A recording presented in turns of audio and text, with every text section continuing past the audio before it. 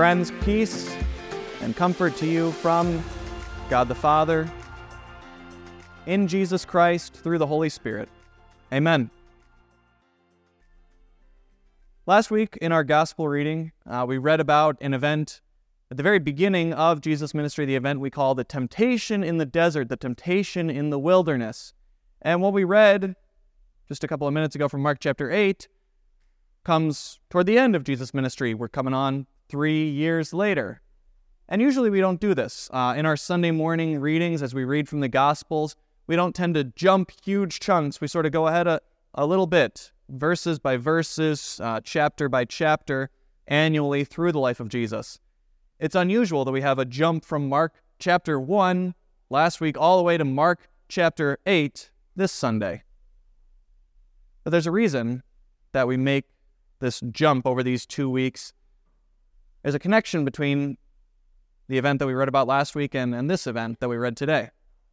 Just to recap what it was that occurred last week and the temptation of Jesus in the wilderness. Immediately after being baptized by his cousin, John the Baptist, and being revealed as the chosen one, the Christ, whom God had sent to save, Jesus is led by God's Holy Spirit out into the desert, the wilderness regions beyond the Jordan in Israel. And he spends 40 days out there fasting.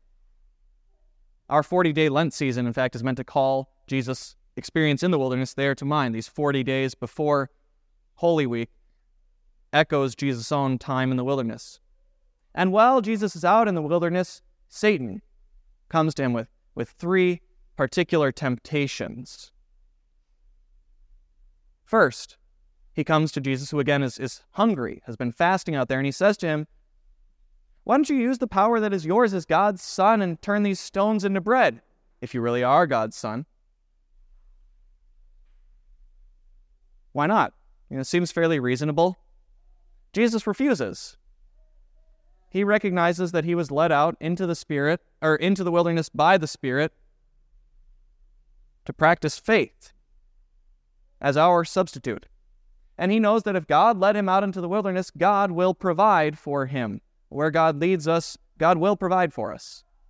Jesus practices faith in a way that you and I often fail to do as our substitute there in the wilderness.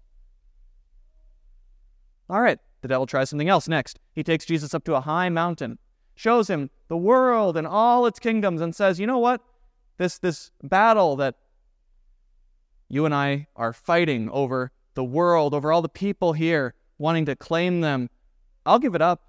I'll stop fighting against you if you just once, bow down and worship me. And Jesus replies, no, it is written, he quotes from the scriptures, worship the Lord your God, serve him only. Once more, at least once during this particular instance, Satan tries to tempt Jesus. He takes Jesus up to the top of the temple in Jerusalem. Imagine kind of standing outside church here where the front brick facade on the front of the building is with the big cross that's opposite this one. Standing up there, right, there's Jesus looking down, and Satan next to him says, you know, why don't you throw yourself down from here? After all, God promises that he sends his angels to protect you. Jesus replies, though, it's also written, and God promises in his word, don't put the Lord your God to the test.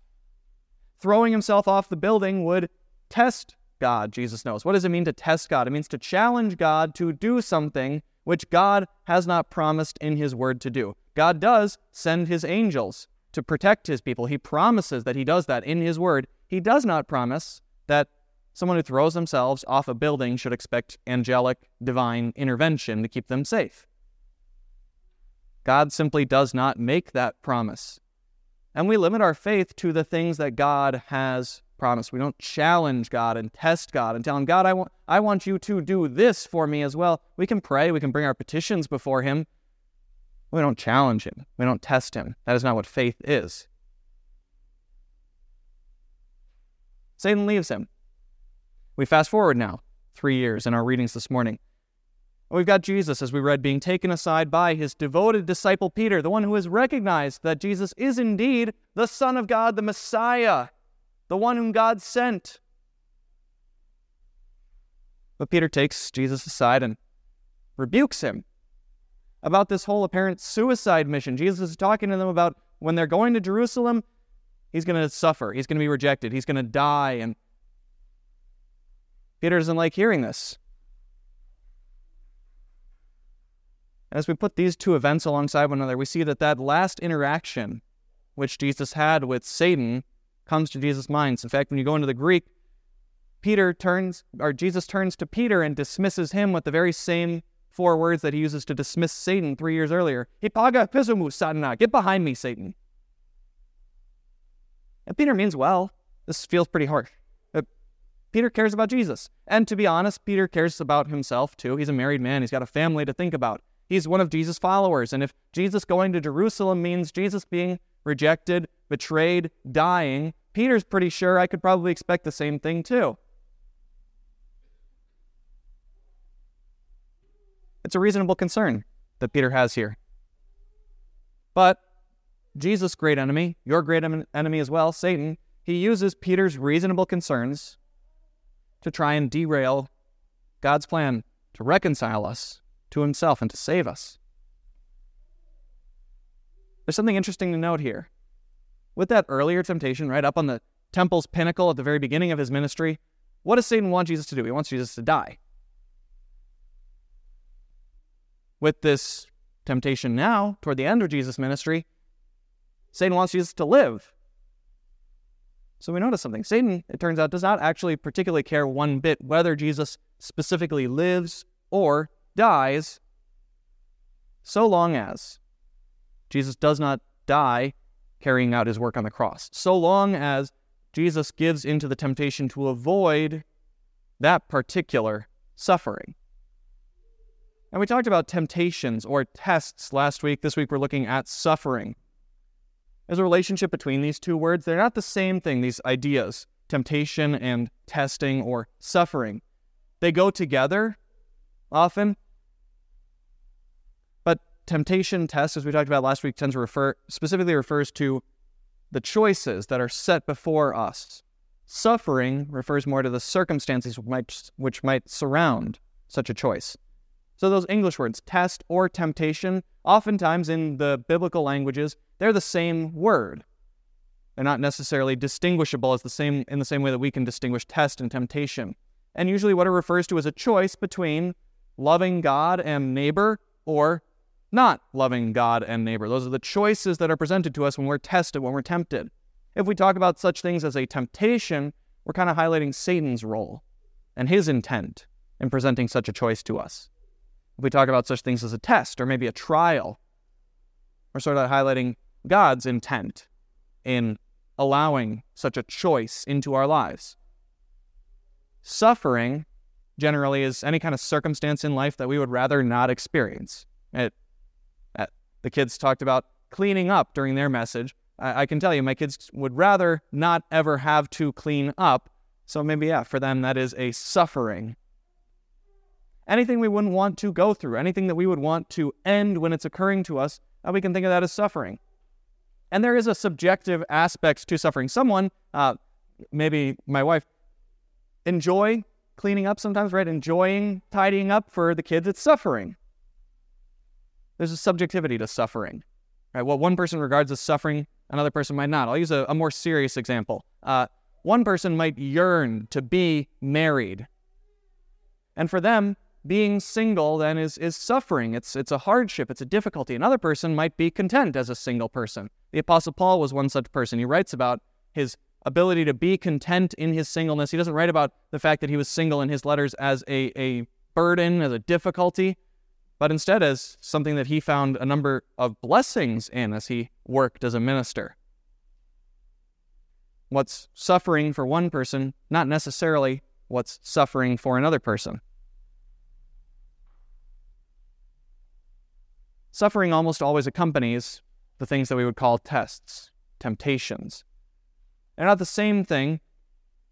They are usually connected. They don't always come in the same order either. You can have suffering and then temptation.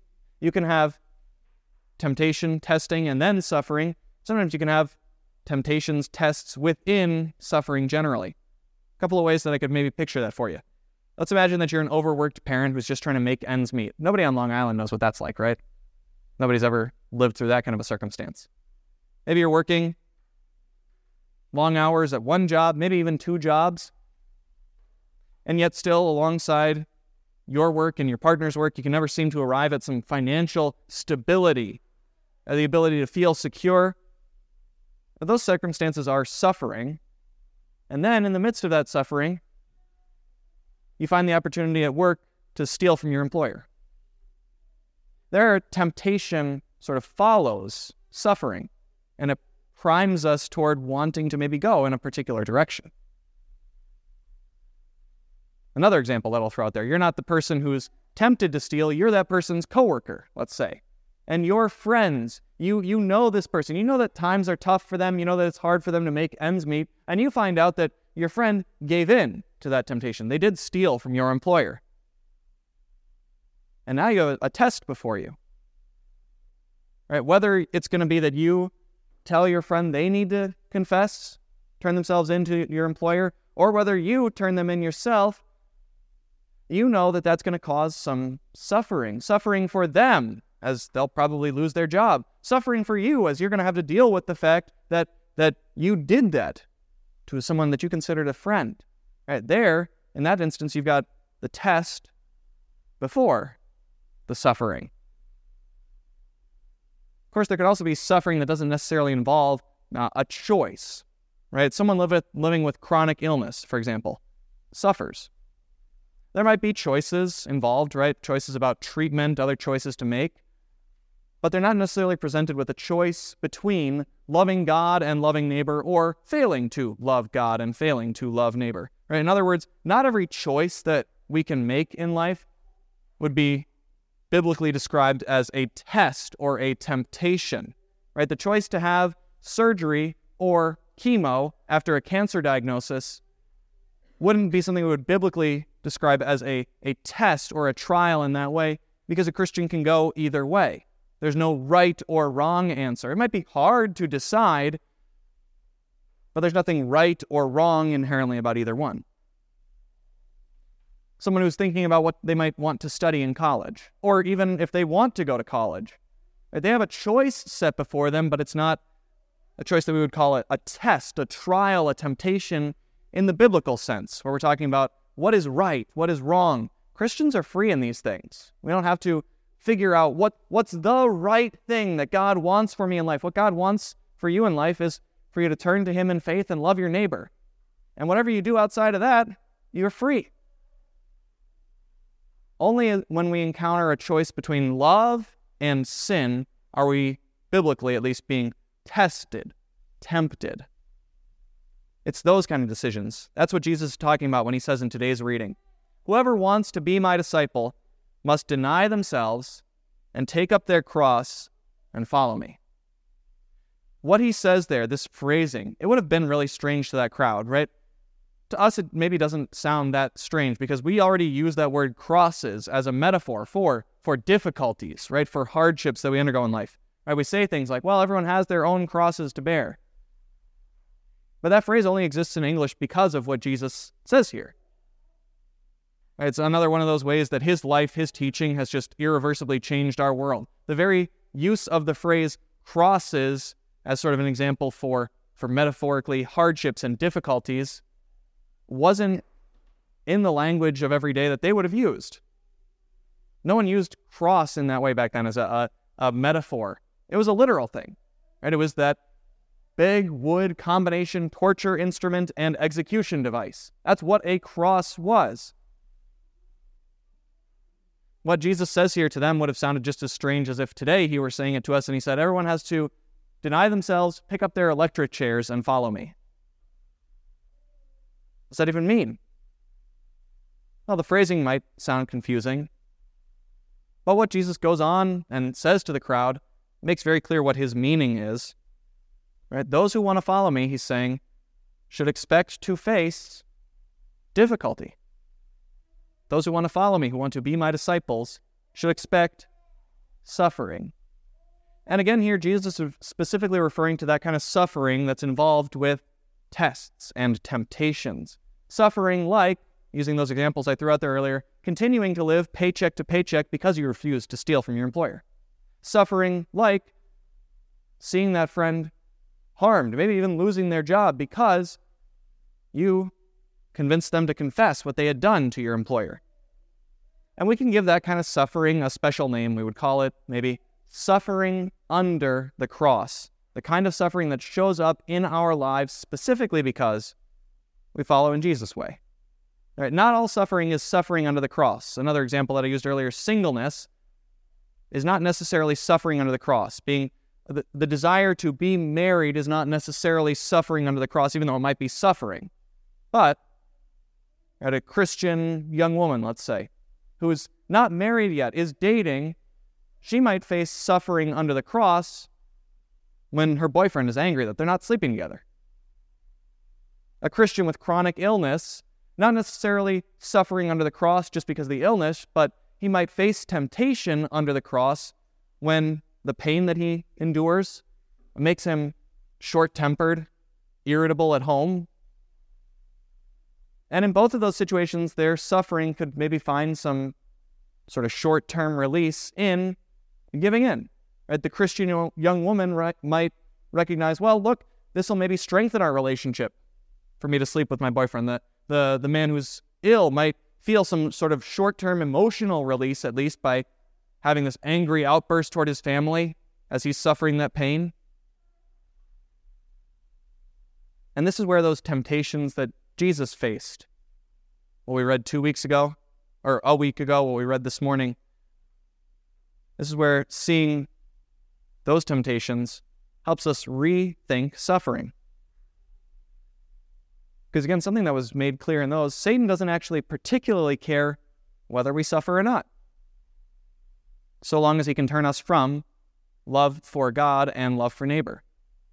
If he can do that by bringing suffering into our lives, well, that's great. If he can do that when suffering is removed, also great. He doesn't care. He did not care if Jesus died throwing himself off the temple or lived by avoiding the cross. Didn't matter to him, so long as Jesus did not love us on his cross. So long as Jesus turned from love for God, who had sent him into the world to do that, and love for neighbor, all of us who needed him to die for us, so long as Satan could turn Jesus away from that, whether by death or by life, Satan's plan was accomplished. And likewise, Satan does not specifically care whether you suffer or not. All he is interested in is turning you away from God, away from your neighbor, away from love, to sin. Jesus calls on us as his followers to rethink suffering, right? To see the opportunities for love that are present as we suffer.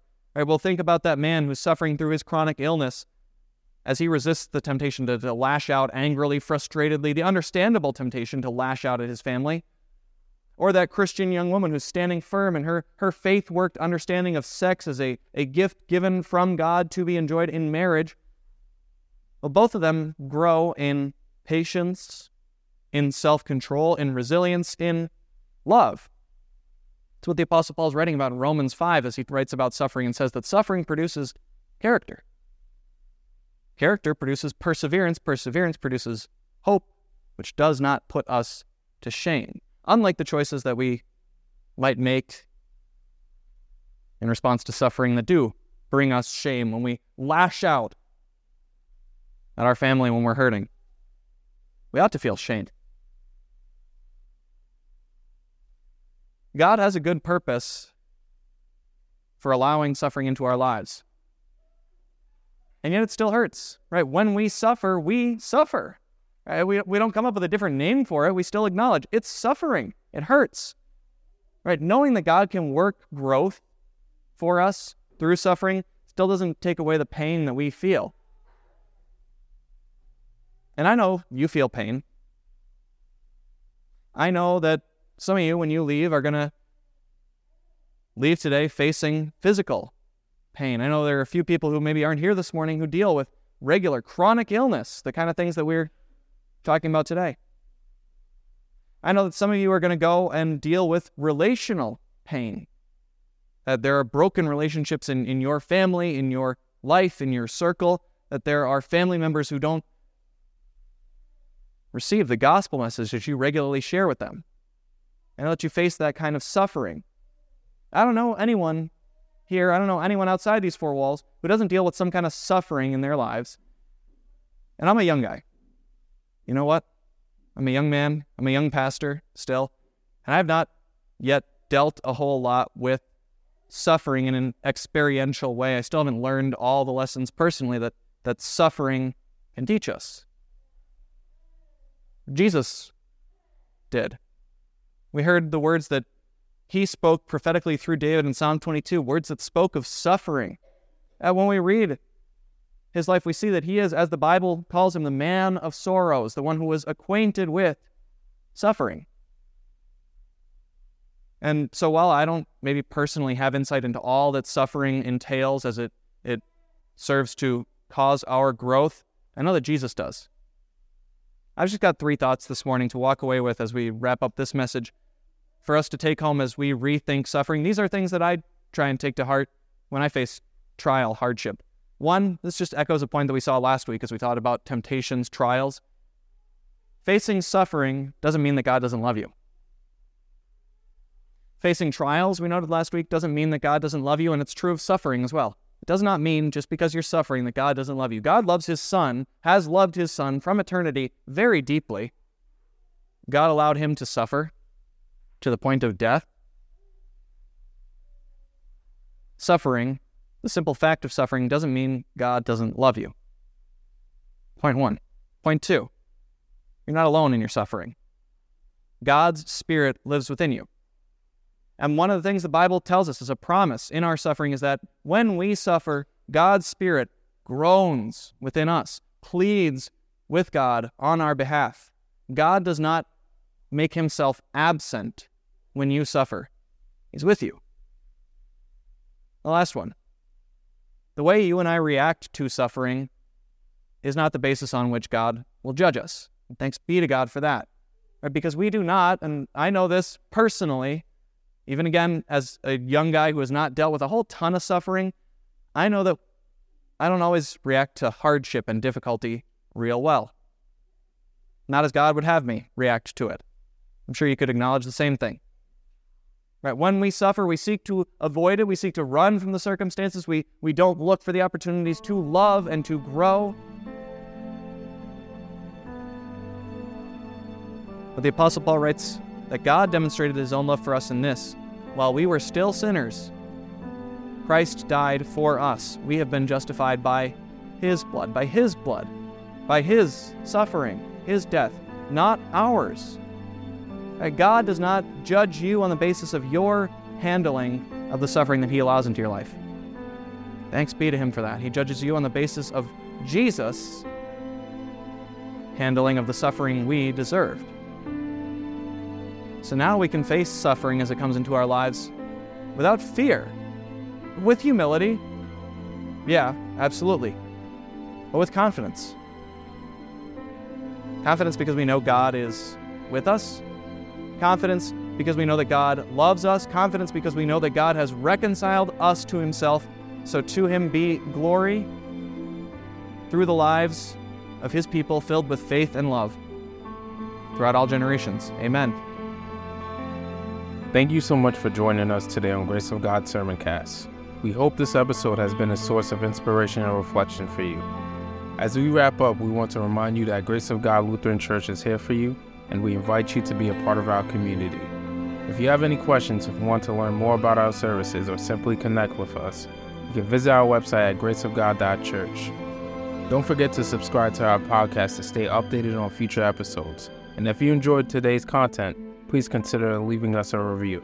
Your feedback means a lot to us and helps others discover the message we're sharing. Before we go, a quick reminder that our Sunday worship services are held at 510 Deer Park Avenue, Dix Hills, New York, at 9:30 a.m. every Sunday. We would be delighted to have you join us in person and experience the warmth and fellowship of our community. Thank you again for tuning in. Until next time, may the grace of God be with you always.